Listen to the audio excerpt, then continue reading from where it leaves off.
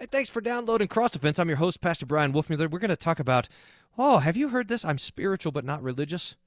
We're going to gently take that idea apart and see what's inside. We're going to dissect it and then even put it back together. And then we're going to talk about 10 Commandments in the news. What are the 10 Commandments, those old 10 Commandments, possibly have to do with current events? We're going to connect the two and learn how to play this game, 10 Commandments in the news. Stay tuned for Cross Defense.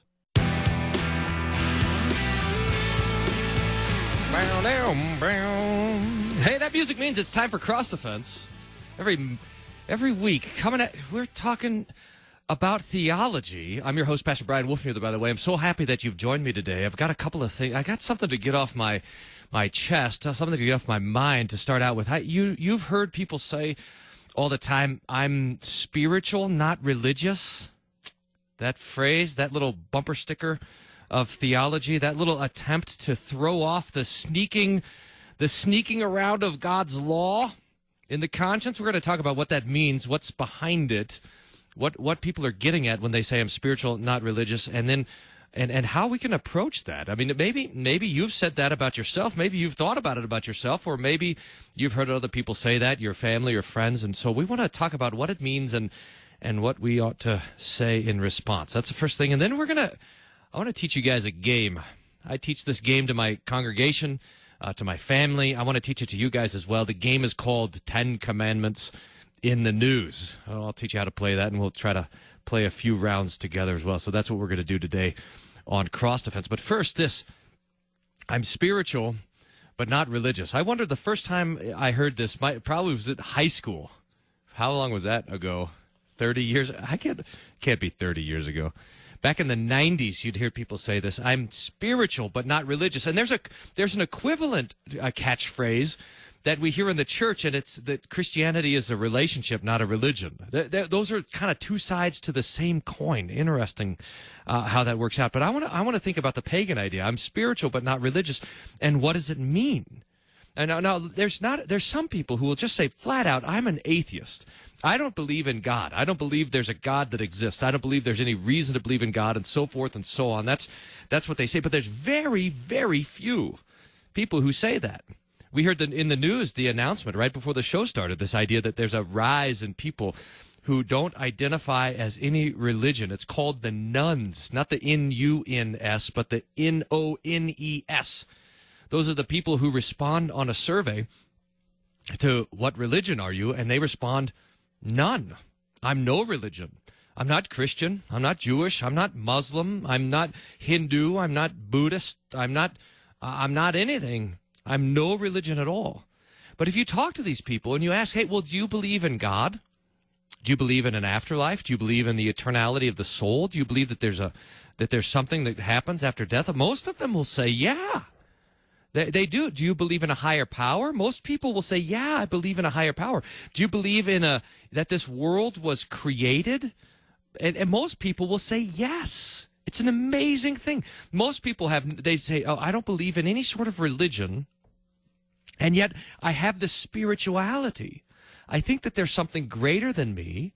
There's something out there that I came from that created me, and so forth and so on. But what it is or who it is unknown. I don't know. I don't know the name of the thing that created the universe. I don't know the name of the thing that created me.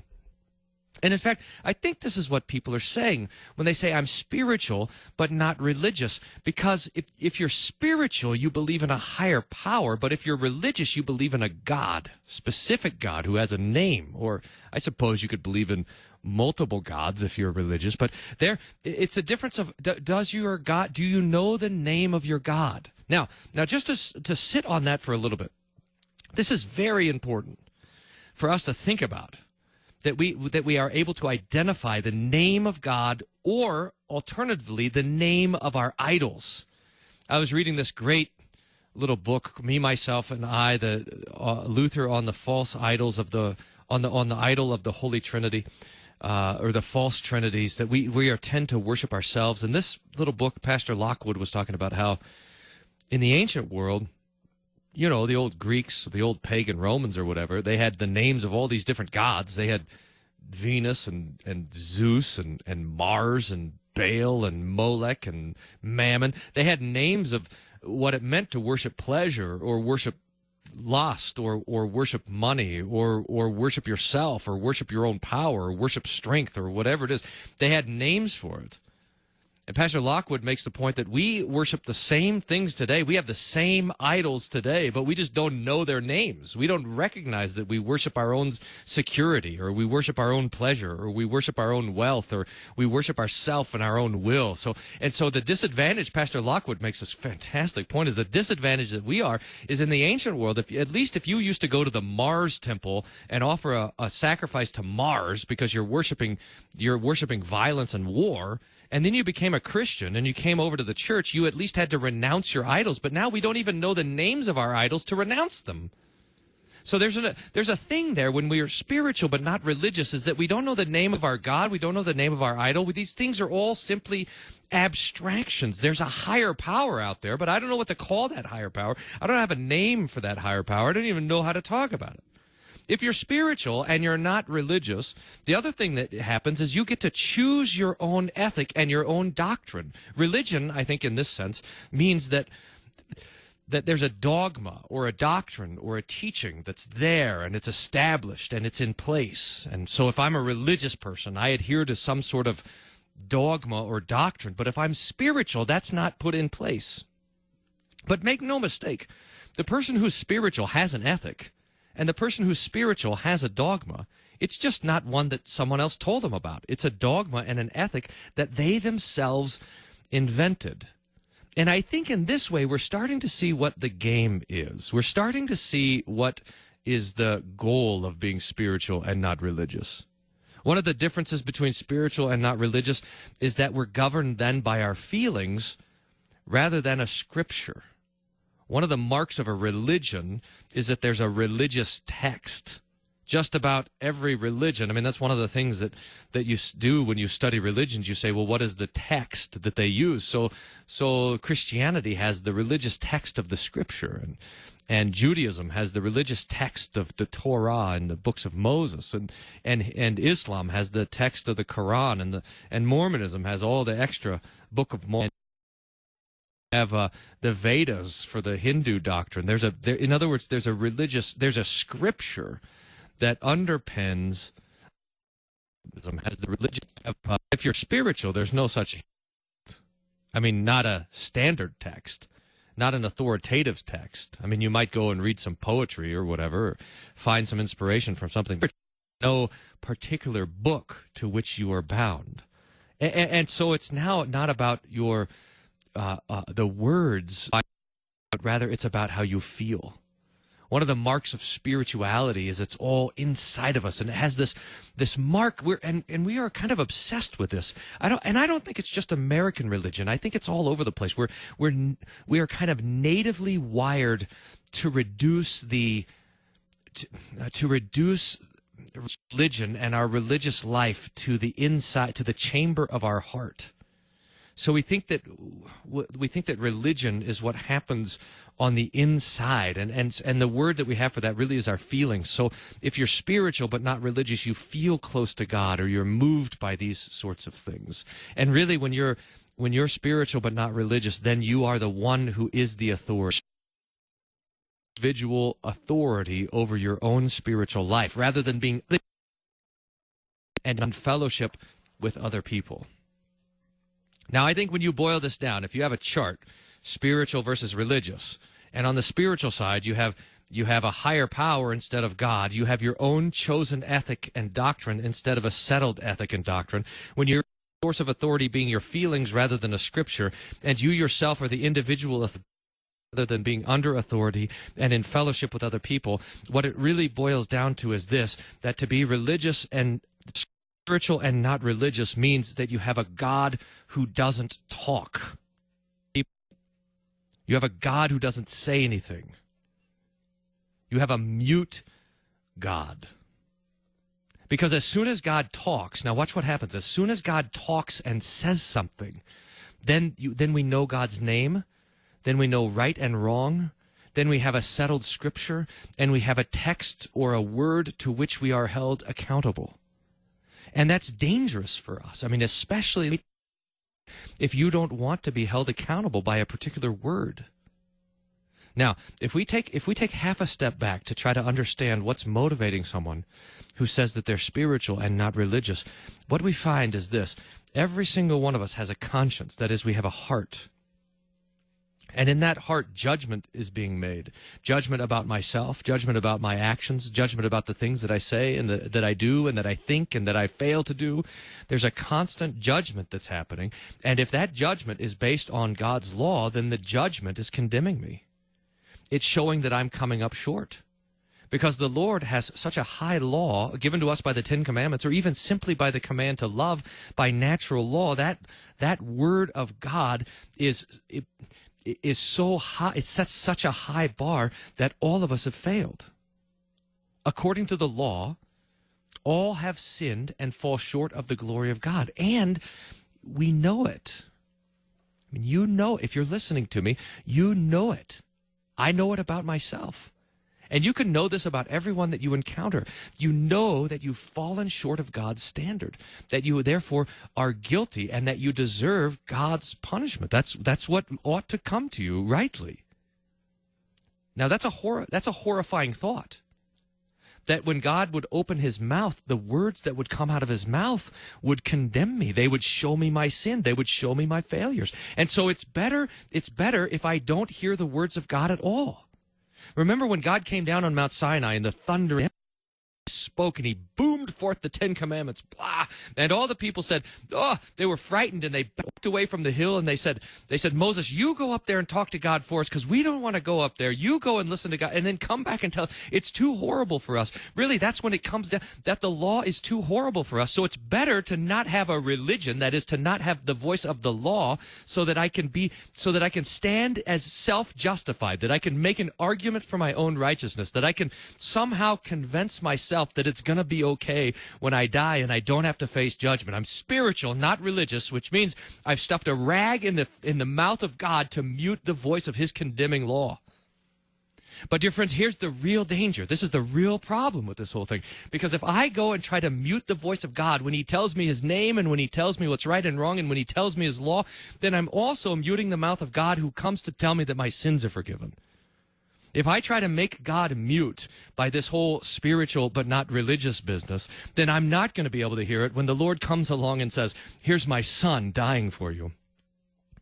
I'm not going to be able to hear it when the Lord says, I've given myself on the cross for your salvation. I'm not going to be able to hear it when Jesus says, Father, forgive them. They don't know what they're doing. Or when he shouts, it's finished, and when he breathes his last. I'm not going to be able to hear it when the preaching of the Scripture says that God so loved the world that he gave his only begotten Son, that whosoever would believe in him would have everlasting life. I can't hear it when God says your sins are forgiven. If I mute the voice of God that says you're a sinner, then I also mute the voice of God that says that I'm absolved, that I'm acquitted, that I'm righteous, that I'm holy, that I'm beloved, that I'm created in God's image, that I'll be raised on the last day, that the Lord will welcome me into his presence with his kindness and his mercy and his love. I silence that voice also, you see? And this is the point of religion, at least the Christian religion, is that God speaks, and when he speaks both in law and gospel, both in condemnation and in freedom, both in accusation and in acquittal, that he speaks to show us our own sins so that we know our need for the Savior, and then he lavishes us with his mercy and in the forgiveness of sins. So we have to watch out for this kind of trap that people are setting for themselves of being spiritual and not religion, being spiritual and not religious. Because it's precisely in the religion of the prophets and the apostles, in the religion of the Lord Jesus Christ, that we have the forgiveness of sins. So, if we're there, we got to ask the question, how do we speak to our friends and our family who say, I'm spiritual but not religious?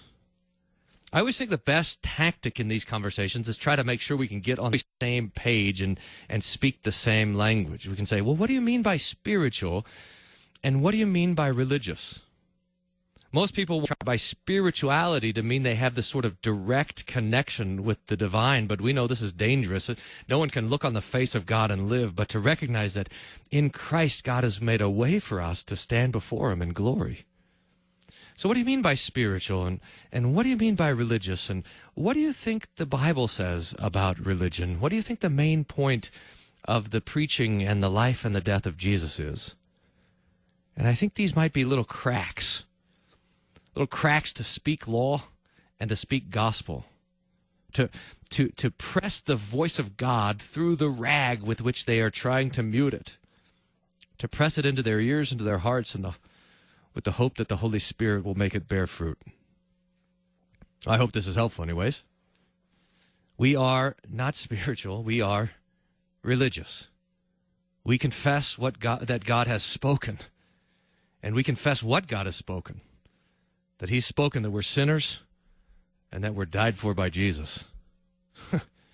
God be praised for this religion. I'm Pastor Brian Wolfmueller. You're listening to Cross Defense. Let's go to the break, and we're going to play 10 Commandments in the news on the other side, so stick with me. We'll be right back.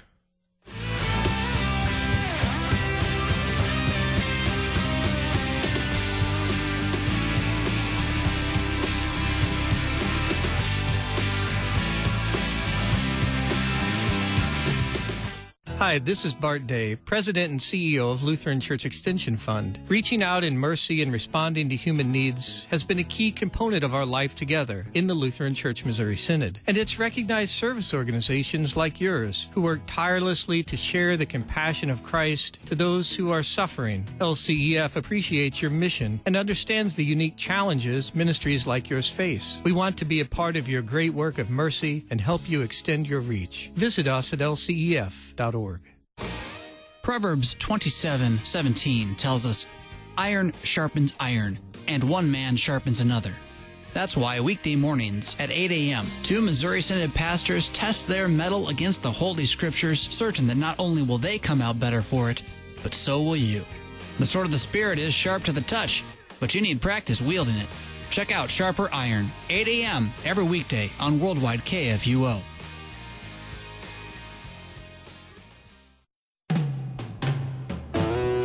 Hi, I'm Gary Duncan, the General Manager of Worldwide KFUO. We promote our various programs. We ask you to listen to your favorite show. We ask you to support our broadcast ministry, and we thank you for that support. But maybe we don't ask you to pray for us as much as we should. Please pray for the staff, management, radio hosts, and volunteers here at Worldwide KFUO. Pray that the message of salvation through Christ is heard clearly by listeners around the world. Pray that we continue to reach into those areas that are hostile to the Word of God. Pray that KFUO continues to reach those people desperately needing to hear the good news message. And pray that God continues to bless us financially through the gifts we need to continue our broadcast ministry. Thank you for listening, supporting, and praying for Worldwide KFUO. You truly are appreciated. We are the messenger of good news, AM 850 in St. Louis, worldwide at KFUO.org.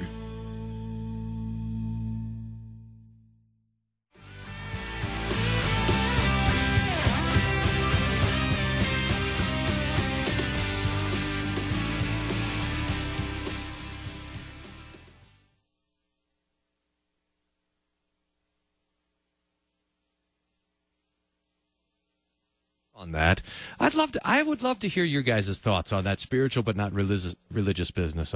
The best way to get a hold of me, I think, is the website wolfmueller.co. There's a contact button, and those emails seem to work because I'm getting a lot of them. So if you go to Wolfmueller, WOLFMUELLER.co, C-O, not C-O-M, just C-O, and you can find the contact button there. You can also find a bunch of other stuff. I put an article.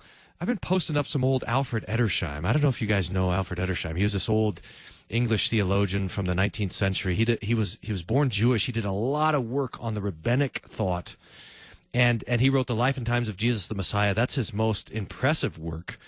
And in that work, he has an appendix called 456 Old Testament verses considered messianic by the rabbis. In other words, there's 456 verses from the Old Testament that the Jewish teachers before Jesus thought applied to the Messiah. And he lists them, and he gives the references for it. It's amazing. And I posted that up there on the blog at wolfmueller.co. And then this last week, we were talking about the Day of Atonement. Remember that one day, it was on the 10th day of the 7th month, where the priest would kill a bull for his sins and a goat for the sins of the people, and they'd drive the scapegoat out into the wilderness?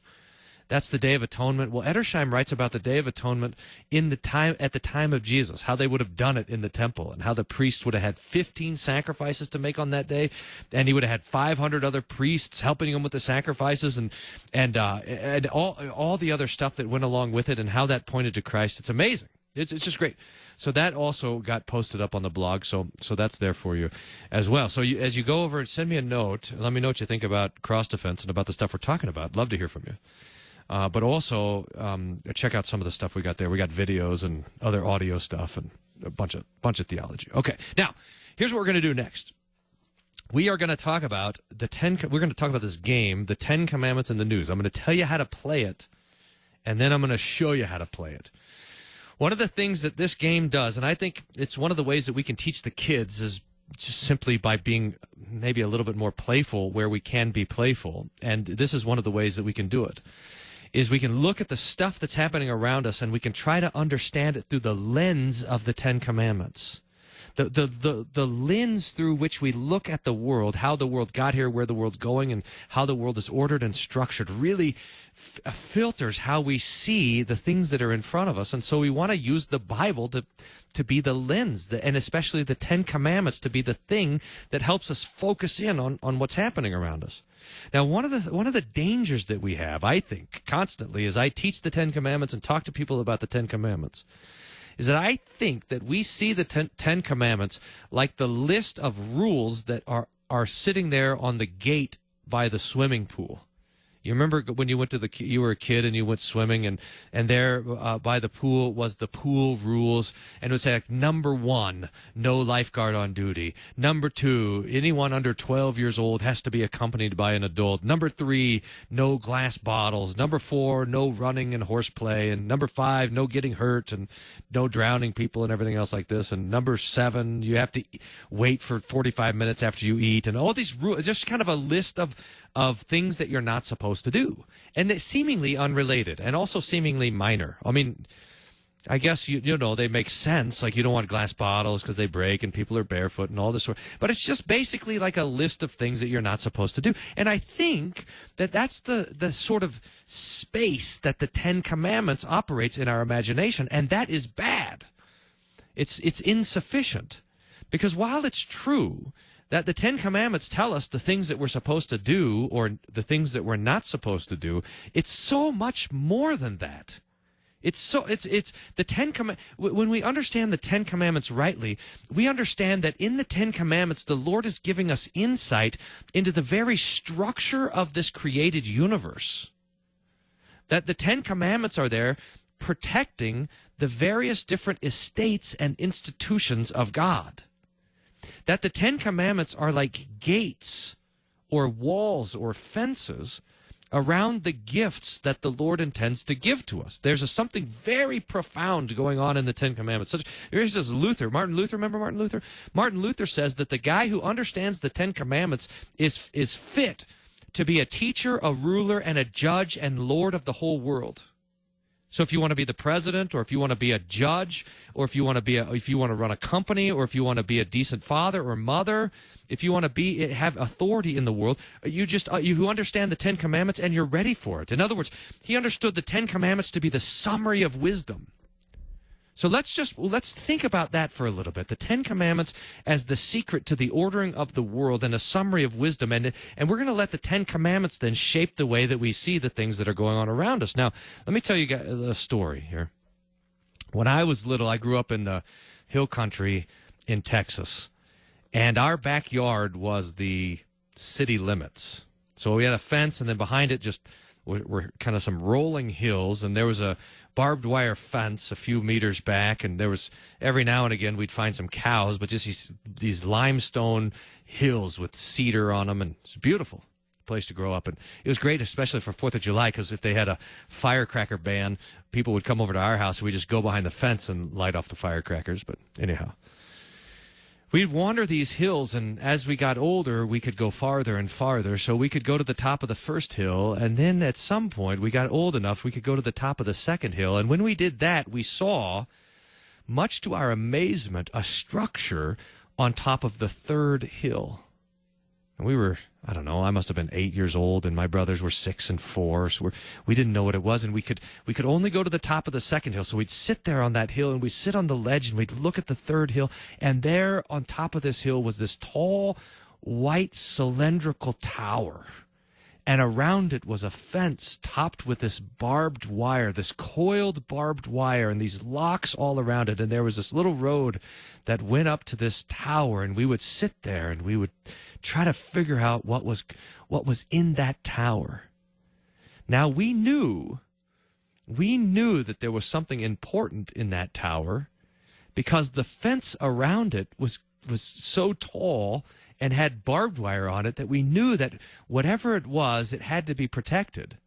And whoever had something in there was trying to protect it. So we knew because of this great big fence around it that what was inside was important.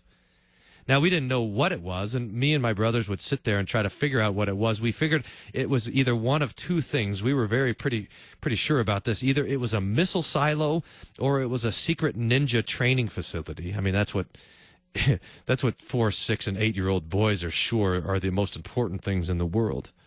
And so we'd always ask, Mom, can we go to the third hill? Dad, can't we go to the third hill? And finally we got old enough to go down to it. And so we went to this and we walked around this trying to figure out what this most important thing was. And there was the sign and it said, keep out and do not climb fence and whatever. So me and my brothers did what any boy would do when he found something really important. And that is we got rocks and we threw it at it.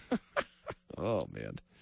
Now, of course, it was a water tower is what it was. It's no big deal. But the point is that when you see something being so carefully protected, you know that it's important. And that's how we ought to understand the Ten Commandments. The Ten Commandments are like the Lord building a barbed wire fence around his gifts and his institutions. And what are those institutions? Well, the first commandment, you shall have no other gods. God is giving us the gift of himself. His whole self, Father, Son, and Holy Spirit, with creation, redemption, and sanctification, and everything that comes with his name and his kingdom. And that's what he gives us in the second commandment. He gives us his name, which is access to him. It's the gift of prayer and worship. The third commandment, remember the Sabbath day and keep it holy, is the gift of God's word. The gift of having rest by faith and trusting in his promises. And these three things are the first table, and they have to do with the gifts of God. And then, beginning with the fourth commandment, the Lord is giving us gifts for our human society. The fourth commandment, honor your father and your mother, gives us the gift of family, the gift of father and mother and children, and the gift of authority. In fact, it sets this, because all authority on earth amongst people comes from the authority of father and mother, that we have this structure of authority. The fifth commandment, you shall not murder, protects the gift of life. The sixth commandment, you shall not commit adultery, protects the gift of marriage and intimacy. The seventh commandment, you shall not steal, protects the gift of private property, of stuff. The eighth commandment, you shall not bear false witness against your neighbor, protects the gift of a reputation and a name and my capacity to make a promise, trust amongst people. And the ninth commandment, you shall not covet your neighbor's house. And the 10th commandment, you shall not covet your neighbor's wife or your neighbor's manservant or maidservant, your neighbor's ox or donkey or anything else that belongs to your neighbor. That protects the well-ordered inner life. It protects the gift of contentment. Now, if you're listening, you say, wait, Pastor Wolfmuller, you numbered the commandments wrong and you skipped around. You're just going to have to search on YouTube for Wolfmuller numbering of the commandments. I explain how there's basically 4 different numberings of the commandments. There's the Lutheran numbering, the Catholic numbering, the Reformed / Eastern Orthodox or Orthodox numbering, and the Jewish numbering. And they're all good attempts to solve the same problem. And one's as fine as the other. But we'll just go with the Lutheran numbering, I think, for the sake of this show, if you can bear with me on this, and see that these 10 commandments then are doing something more than just saying don't do this and don't do that. They're giving us this picture of how God orders the world and how he orders the universe. Now, I want to zoom in. If you guys are with me, now at this point in Bible class, I'd say, okay, who's got questions? So I suppose you can raise your hand, but I can't see it.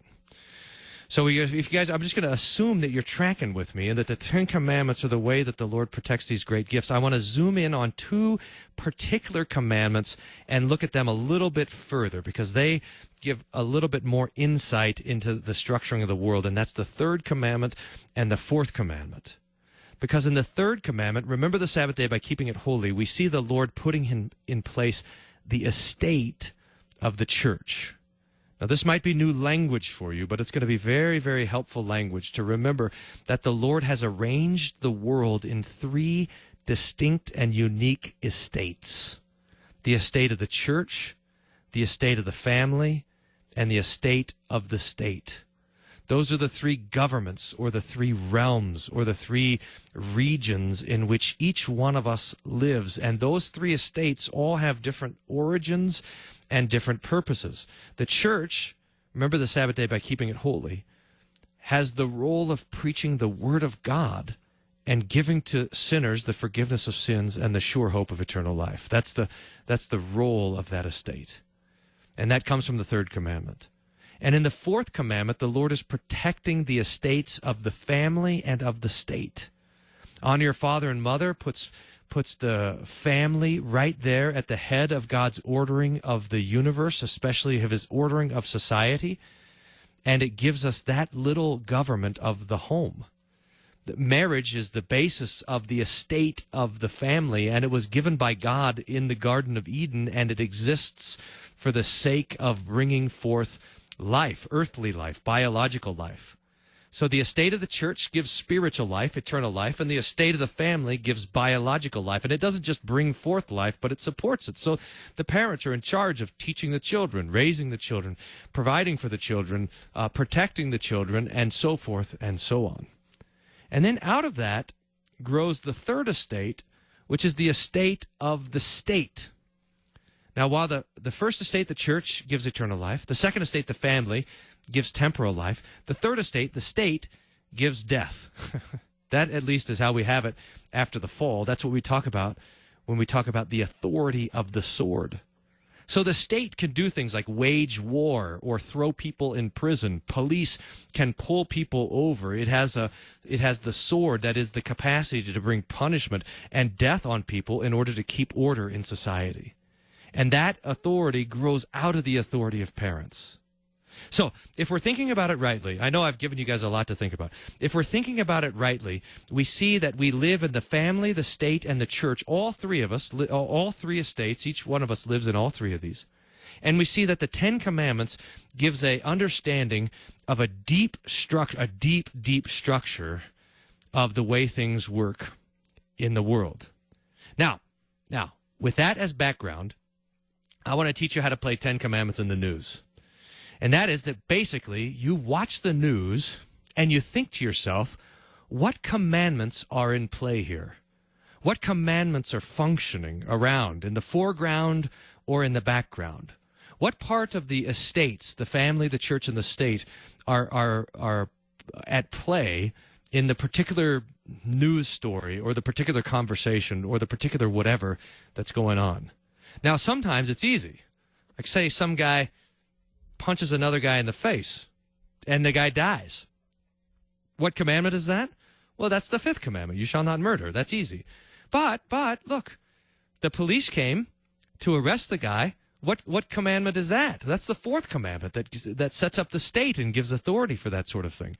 And then the guy goes to prison, and then he goes to trial. And what commandment is that? Well, that's the eighth commandment. You shall not bear false witness, which sets up a system of justice in the world to protect a person's name. And let's say that we're reading about this in the news. Well, what commandment is the news? Well, that's also the eighth commandment, which has to do with telling truth in public. That's what the news is supposed to be. That's what journalism is supposed to be, so that we can be governed by the truth in all these things. And let's say that the guy was punching the other guy in the face because he caught his wife cheating with him. Well, now that all of a sudden is the sixth commandment. And let's say that the guy got out on bail for $250,000. Now we're into the seventh commandment because it has to do with money and so forth and so on. And we start to see that all of these commandments are at work in all these things. Now, I've got some stories that I want to practice with you guys. I'm going to tell you. Maybe somehow we can figure out how to pick. Suspected rhino poacher killed by elephant, eaten by pride of lions in South Africa. That's one. Divided Supreme Court rules against death row inmate with rare condition. That's another one. Former deacon files defamation lawsuit against Lubbock Catholic Diocese. That's another one. Or Cory Booker introduces slavery reparations bill to Senate. Now, I want you guys to think about just listening to those headlines, how when we start to think about the things that are happening around us in terms of the estates and the Ten Commandments, now all of a sudden they come to life. And now all of a sudden what happens is we begin to see these things in biblical terms, and we begin to connect the dots between the wisdom of the scriptures and the things that are happening around us. So that's exactly what I want to do. So let's go. We're a little. I know, Ian, we're a little bit early, but let's go to the break now, and we're going to come back, and we're going to start looking at some of these news stories, and we're going to see how the Ten Commandments apply to them, or how we can apply the Ten Commandments to them to better understand what's going on. You're listening to Cross Defense. It's Pastor Brian Wolfmueller, pastor of Hope Lutheran Church in Aurora, Colorado. We're going to go to this quick break. We'll be right back. All right.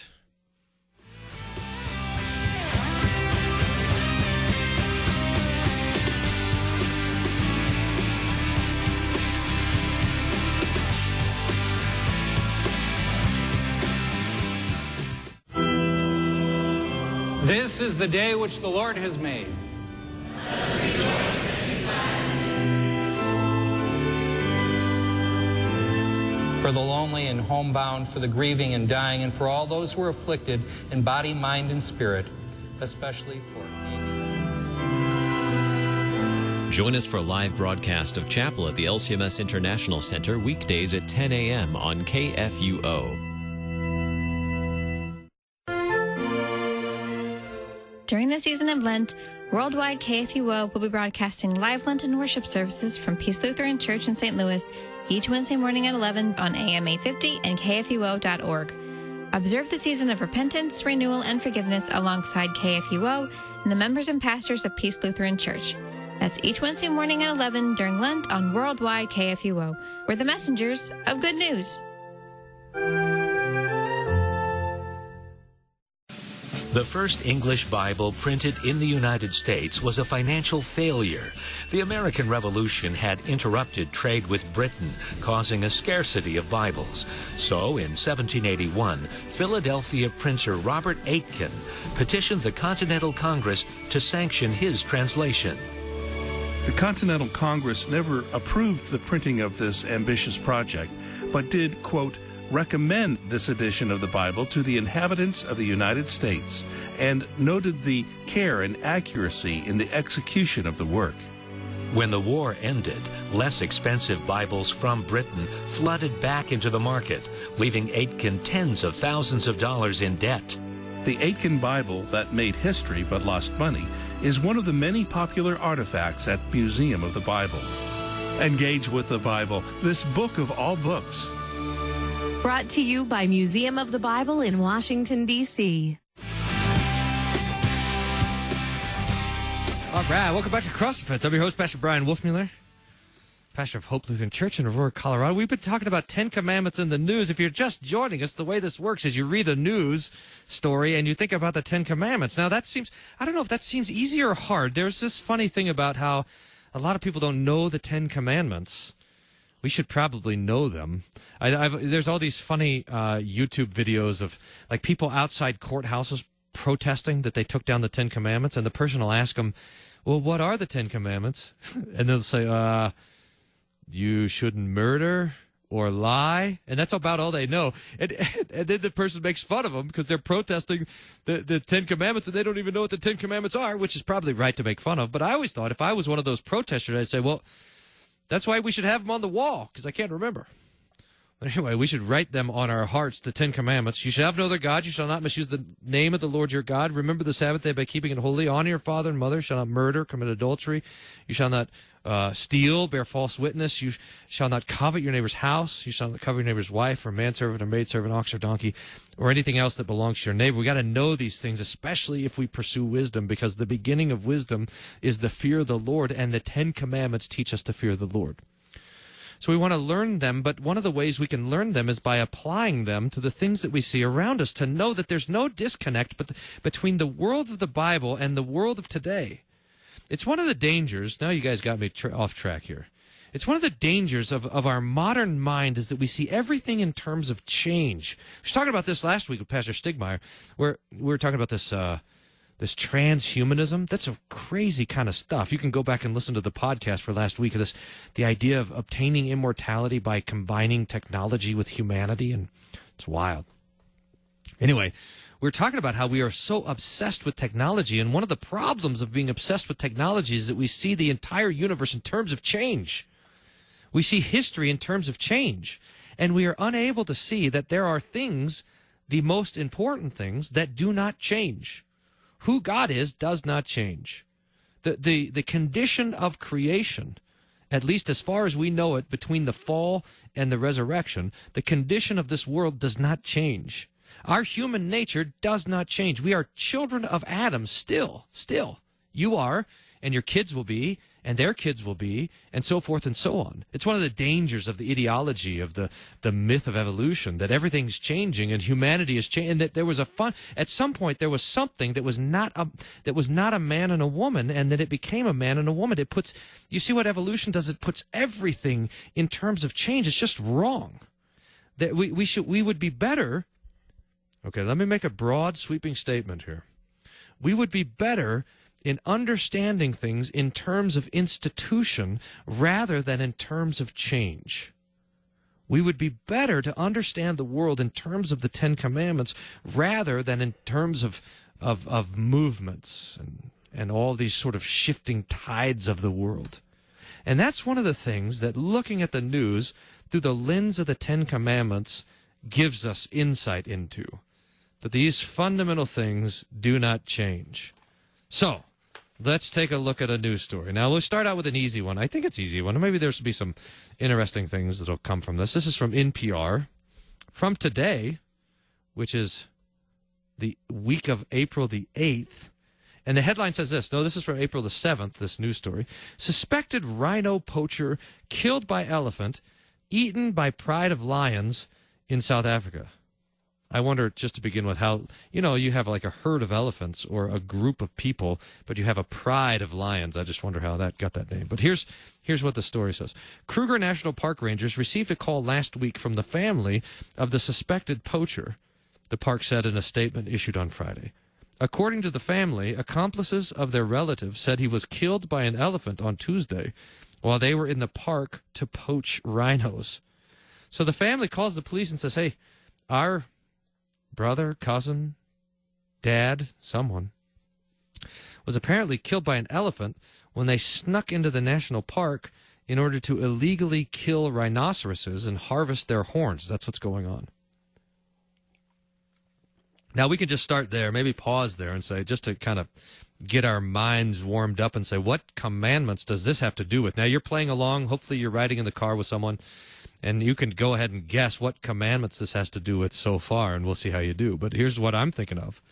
First of all, you have an animal killing a person. That has to do with the fifth commandment, you shall not murder. In fact, it's interesting, in the Old Testament, there's provision for when a person murders a person or when an animal murders a person. So here this elephant killed a person.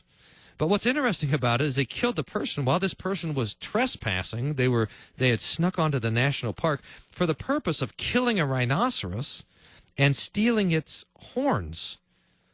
Now, it's interesting that a human killing an animal does not climb to murder all the time. It can, according to God's law.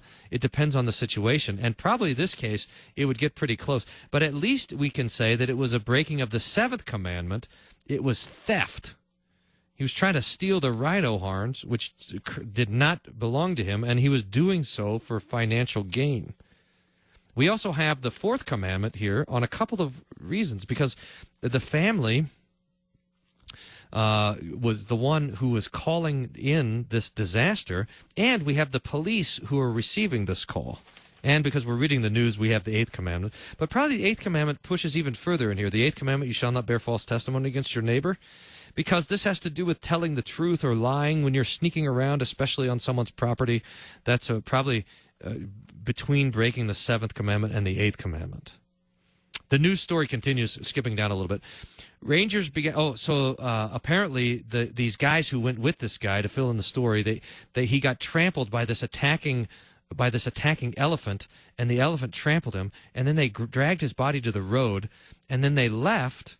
And I don't know if they're going to come back and get the body or what, but they left. They told the family. The family called police, and it says that the Rangers went to search for the body. They began to search efforts to find the man's remains and bring the family closure, but could not locate the body. Now, this is an interesting thing how it mentions there. They were trying to find the body for the purpose of closure. That's something interesting to think about, how we need something when there's a death. We have to mark the end of a life with some sort of activity. This has to do with man bearing the image of God and of the awareness that we are not supposed to die. That's all 5th commandment stuff, the Lord protecting life.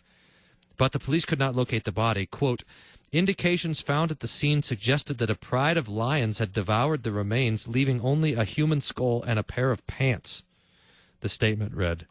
The remains were found in the Crocodile Bridge section of the park. I don't know what this is. I don't think this is the place that you want to go sneaking around at night, by the way. Crocodile Bridge, looking for rhinoceroses, being trampled by elephants and eaten by lions. This is a bad day. Skipping down a little bit, the number of rhinos poached in South Africa has trended down since 2014, but demand for the animal's horns nonetheless remains strong, Reuters reports.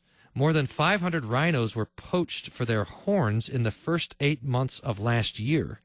Now, that is a clear connection to the 7th commandment, you shall not steal, but I think there's something more going on here. I don't know. I should have looked this up. I don't know what you do with rhino horns, about why rhino horns are so worth so much money. I'm going to look up rhino horns and what you use. What is a rhino horn used for? They're used in Vietnam in traditional Chinese medicine. Increasingly common is its use as a status symbol to display success and wealth. So that you're using rhino horn in some medicinal sort of things. But this really, I don't know if it does to you, but it really smells to me like witchcraft. And witchcraft has to do with the 2nd and the 3rd commandments, that we're using the Lord's name or we're practicing some sort of divination. And that's what's going on with the 2nd and 3rd commandments. And that this rhino horn, it sounds like this, like eye of newt and horn of rhino and this sort of thing. I don't know exactly if that's what's happening, but I would not be surprised. So we have the 5th commandment, this murder and the double murder. We have the 4th commandment, the family and the police. We have the 7th commandment, this poaching for theft. We have the 2nd and 3rd commandments, which has to do with witchcraft and this sort of, secret manipulation of the world and nature. We have the 8th commandment, which has to do with trespassing and stealing. And always we remember that when we're breaking any of the commandments, we're breaking the 1st commandment. Now, maybe one more word before we leave this particular article and go on to the next one, and that is that there's different ways that animals are to be treated when an animal kills a human being. So we know this, if like you're walking along and you get attacked, like say you're on some sort of running track and you get attacked by a lion, like happened to this guy up in Boulder, then they track down that animal and they put it to death, because once an animal starts killing human beings, that animal has forfeited its life. But I actually don't think that they would do that in this case. I don't think they would go after the elephant, because this man was trespassing and was committing criminal acts in doing it, and so the animal was not acting in a danger to a normal human being. If an animal like this elephant would just start running around trampling kids and huts and all this sort of stuff, then you got to take that animal and you got to put it down. But if an animal in just sort of the normal way of things, like a horse accidentally kicks a guy in the head, or an elephant steps on a guy or something like that, then that animal's life is not forfeit. It depends on the intent of the particular animal. So that's what's going on there with the 5th commandment. All right, so there's a warm-up. Now we're going to get to the serious business. Divided Supreme Court rules against death row inmate with rare condition. This is from the Washington Post on April 1st. The Supreme Court's Let's try that again. The Supreme Court's stark divide on the issue of capital punishment was on full display Monday as the conservative majority ruled against a Missouri death row inmate who said his rare medical condition could mean an agonizing death that would violate constitutional standards against cruel and unusual punishment. Well, this is going to be something. So let's see how we're going to start this. Just in the first paragraph, we can identify a handful of commandments at work. First, we have the question of capital punishment.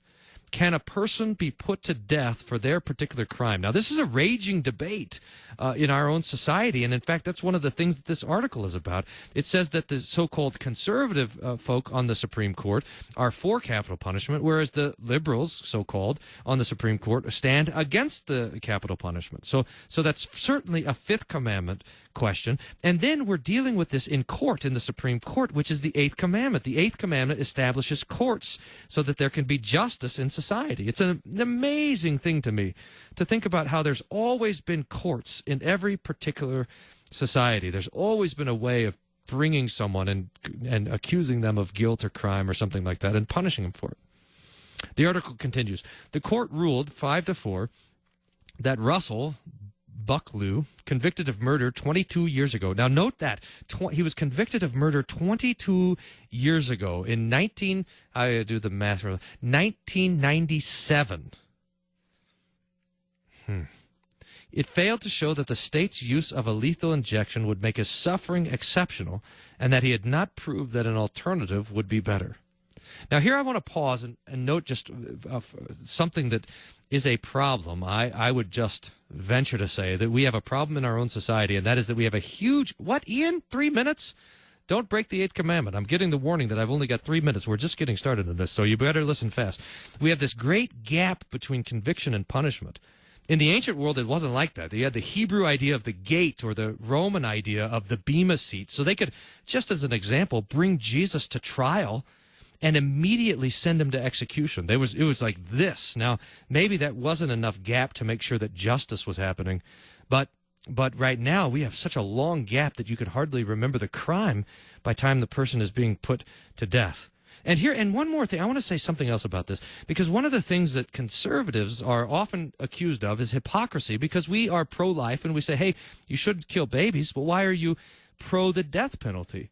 Well, our fighting against abortion is the same reason that we fight for the death penalty if it's needed, and that is out of a recognition of human dignity.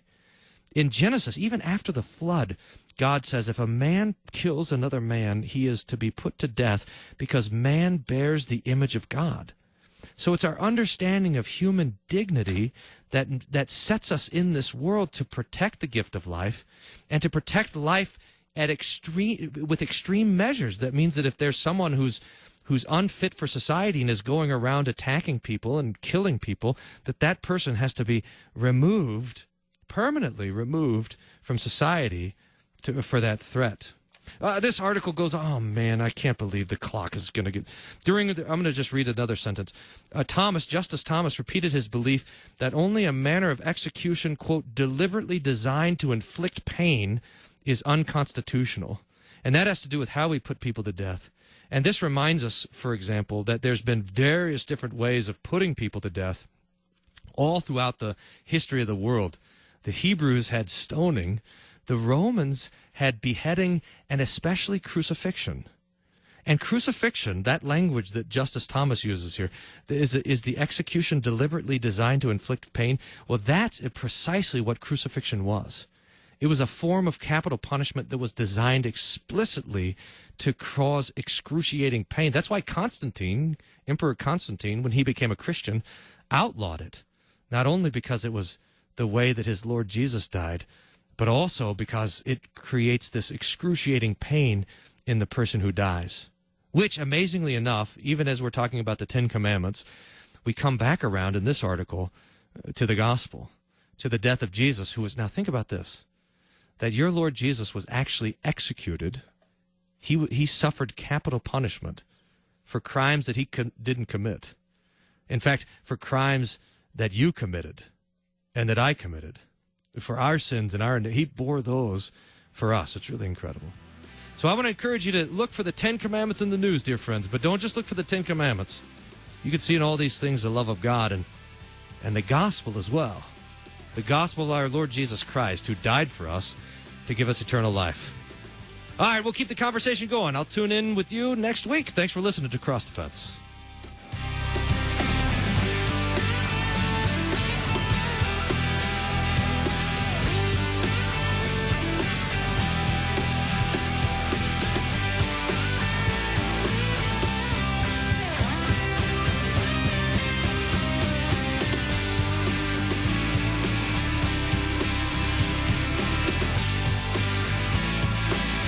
Cross Defense is a production of KFUO Radio.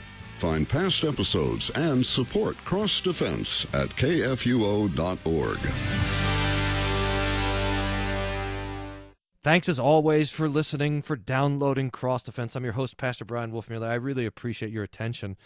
We have this phrase, to pay attention. It really costs something to give your attention to something, and I appreciate the gift that you've given to me of your attention for this last 40 whatever minutes. And if you have any questions, if you have any feedback, thoughts about the show, I'd love to hear from you.